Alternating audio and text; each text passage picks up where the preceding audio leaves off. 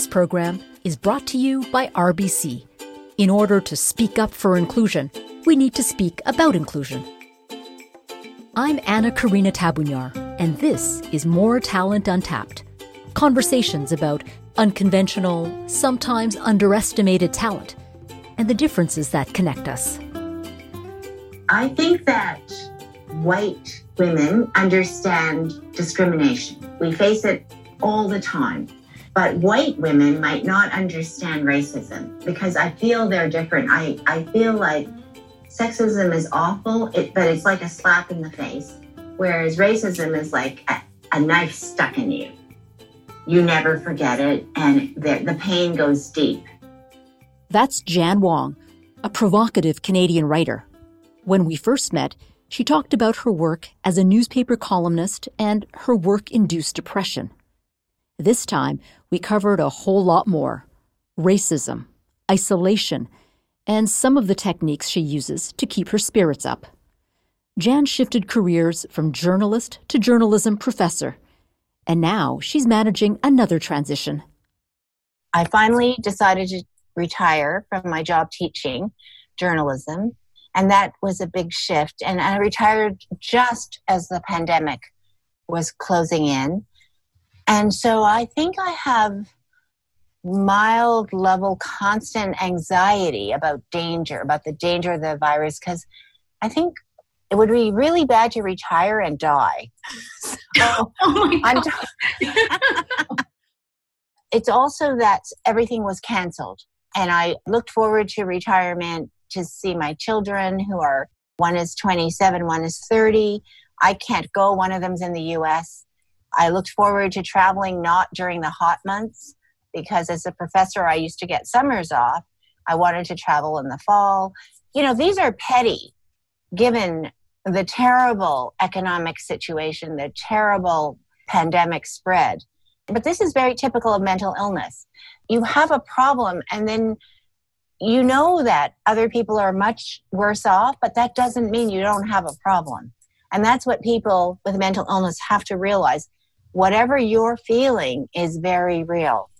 And so I know I'm angry a lot. I know I spent a lot of time obsessively trying to reorganize my house. And I beat myself up every day because I should be writing.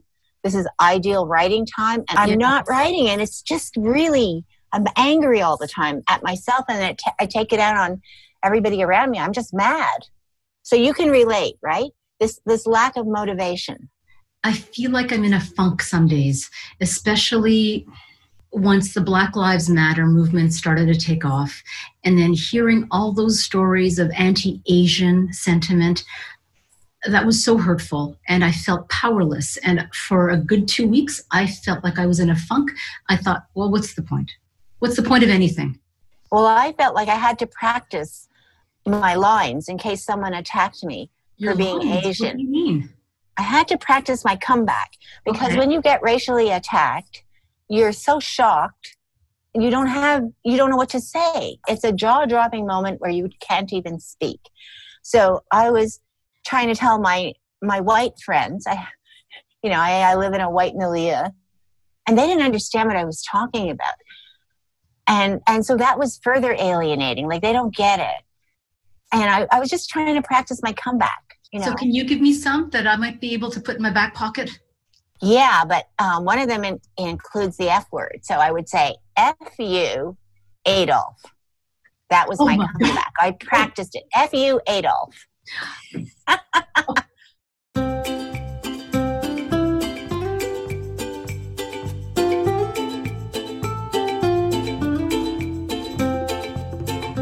I think that white women understand discrimination because we face it all the time. But white women might not understand racism because I feel they're different. I feel like sexism is awful, but it's like a slap in the face, whereas racism is like a knife stuck in you. You never forget it, and the pain goes deep. So people don't understand. They're not quite on the same level. One is actually worse than the other. The racism, you mean? Yeah, the racism.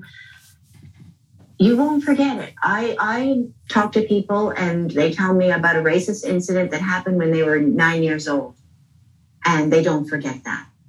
Whereas I don't remember every sexist incident that I've experienced because, you know, it happens, and it's not to the depth of your being the way race is. So the racist stuff I do remember. Oh, the yes. sexist stuff, it's okay. What do you Not remember great. most in your career in terms of racist moments against you? Well, the racist moments would include, and some of them are benign, but they still hurt. So a racist moment in my career would be when I was at the Globe and Mail and I would go for lunch on Spadina. We were at Front in Spadina, and I would go up Spadina to head to Chinatown because the neighborhood was kind of a wasteland in those days for restaurants. So I'd walk up Spadina and I'd see some of my colleagues who were returning from lunch, and I'd be really excited, and I'd go hi, and he would look right through me because a Chinese on Spadina is a dime a dozen, and they had a filter. They didn't on their recognize eyes. you then. They didn't recognize you. No, they didn't hear me. They didn't recognize me. And I felt really stupid. If you've ever said hi to somebody and they walk right by you, you have this feeling. So I was truly invisible. I was an invisible minority. The racist stuff, well, once my editor asked me to write a column on Chinatown, she was all excited. She said, can you write a column on Chinatown? This was well into my career. I mean, I'd already been the Beijing correspondent, and I looked at her like she didn't get it. She didn't get kind of how offensive that was. So I said, yeah, right. And let's call it slant. And she was like practically clapping her hands. That was She was my serious? joke. She was serious? Yeah, she was serious. I said, that was a joke. And she went, oh. And I said, no, I'm not going to do that because you went to ask a Jewish reporter to write exclusive columns on the Jewish community. So I'm not going to do that. But she really wanted me to do it. So I said, okay, how about 6? I'll do 6. And I think I did 6. And then I said, no, that's it. I mean, it was like, it's what I mean when I say white people don't get it. Like, I am not the spokesperson For Chinese I said, people. I'm a China specialist. Yeah. I speak Mandarin because I learned it at university. I did not learn it growing up in my father's laundry, okay? Like, they have this idea that I'm I know about China because I'm ethnically Chinese. No, that was my major at university. I studied Chinese history. I studied Mandarin. I'm a China specialist, but no one can keep it straight. Here's another benign example. The Toronto Public Library asked me to give them my papers for their archive. And So your papers is in your like all my columns and junk. It's a fancy word for all my garbage, like all my notebooks and my files and my journals. Okay. So writers can do this, right? And then they put me in the Chinese Canadian archive. So I didn't realize they were going to do that. They didn't tell me that. And I said, so would you put Nino Ricci? He's a novelist in Toronto. Would you put him in the Italian Canadian archive? Would you put Margaret Atwood in the, whatever she is, Scottish Canadian archive? Like, why am I in this? yes. And they were really embarrassed. And then, but I thought, oh, never mind. It's okay. I mean, a researcher will be able to find it. But, you know, it's that idea that you can never be non-hyphenated. You always And will mainstreamed with be. Yeah, you will never be mainstream because you look funny. I don't think you look funny. But that's what I mean. Those are little minor things. I'm not getting a cop's knee on my neck. Okay? Yeah. It's not the same. Yeah. It's very different. I don't suffer that.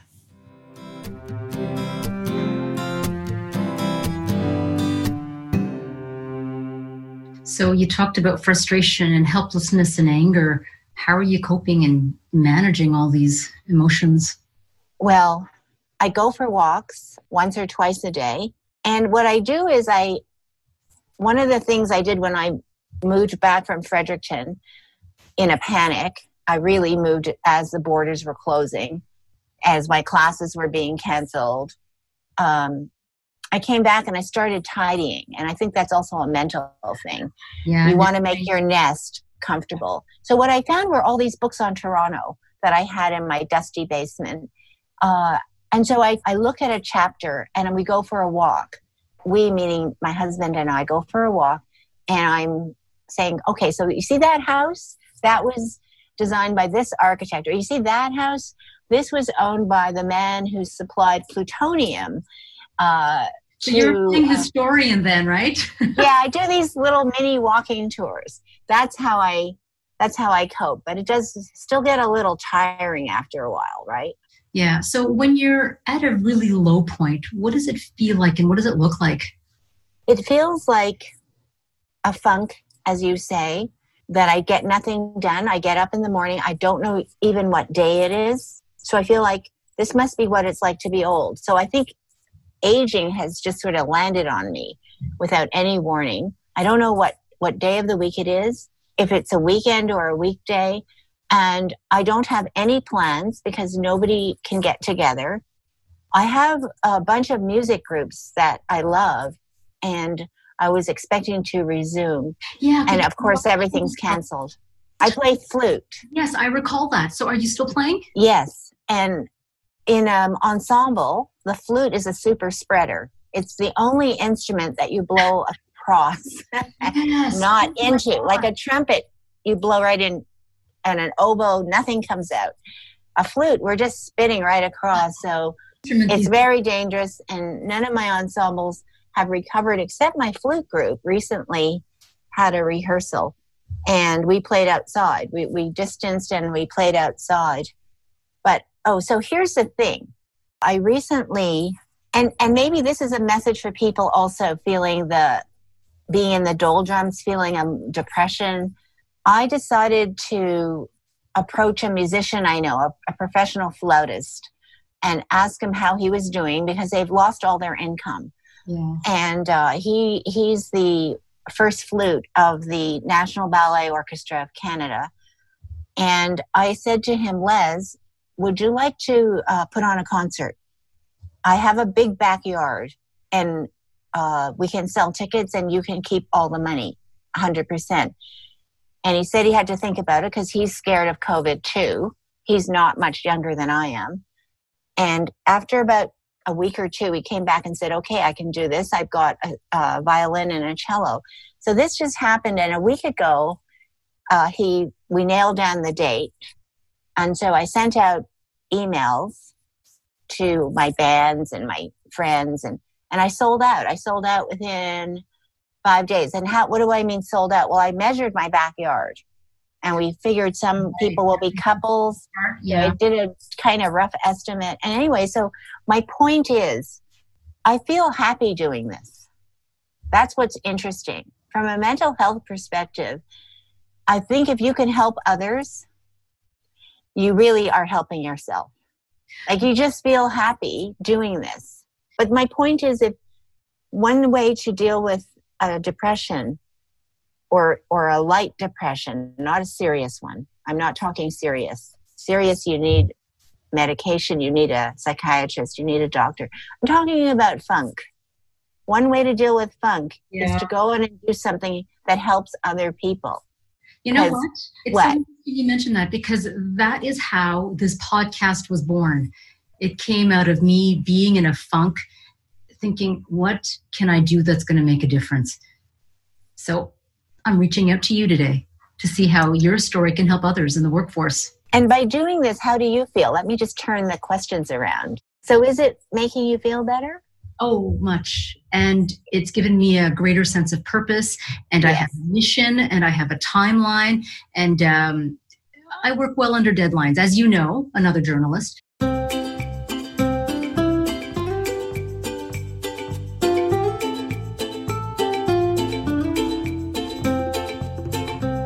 You know what I found really interesting, Jan, is how this whole COVID situation is forcing people and businesses to reinvent. You've reinvented yourself over and over, from writer, professor, retiree, historian, Toronto house historian, event impresario. I'm now a concert impresario. So what's next? Well, I need to write. I need to get back to my writing, because I think there's things that I want to write, and if I don't, I kick myself. Like, what could be a better situation than to be retired, to still be, have my faculties, to have the time and not have my economic worries. I'm beyond that economic scrabbling. So I need to write, and I just mad at myself for not writing. Question. So writers need to be inspired. If you're always in the same environment in your home, where can you go, or how can you turn your home in this familiar surrounding that, for a lot of us is still kind of oppressive, to find that spark of inspiration? Well, the first thing I did when I moved back was I redid my living room, which is behind me. I didn't redo it with a decorator. I just moved the furniture around. Well, it looks different. And, I wanted it different, and I wanted to cull some of the junk. And so making that see, I work in my living room. I'm in the corner right now. I have a desk right in the corner. So I think if I create a space that's beautiful and clean and not messy, then I can think. So that's the first step, right? I think many writers, before they can write a word, they clean their desk. So then what's your advice for the people who are now finding themselves working many, many more hours than they're accustomed to, because now they're actually living at work? So how to create that boundary and be able to shift when they're in the same physical space? So my advice to people stuck at home now is you got to turn off your electronics. If you need to, put it in a drawer. Put your laptop in a drawer. Turn off your work phone. I mean, I am semi-addicted to social media and reading Twitter because of the news, but that's just, I'm not working. So you have to just shut it down, and you might have to send a message at night on your email saying, I'm now off for the night, and I will look at, if you're sending me something, I will be looking at this at 9 a.m. tomorrow. Because otherwise you are never off, and you can't do that. You'll burn out. Yeah. As you watch what's happening to our workforce now, more and more are going remote for an indefinite period of time. What's your prediction when it comes to mental health in the workplace, which is for most of us home now? It's not perfect. It's not a good thing never to interact with your colleagues at work. An ideal situation would be working from home most times, but going in maybe once a week for interaction, meetings, brainstorming. I think it's important to have some workplace relationships. A Zoom meeting is okay too. I think if you already know each other, it's not perfect, but you can do it. I think the answer, though, is that people have to cultivate relationships outside of work.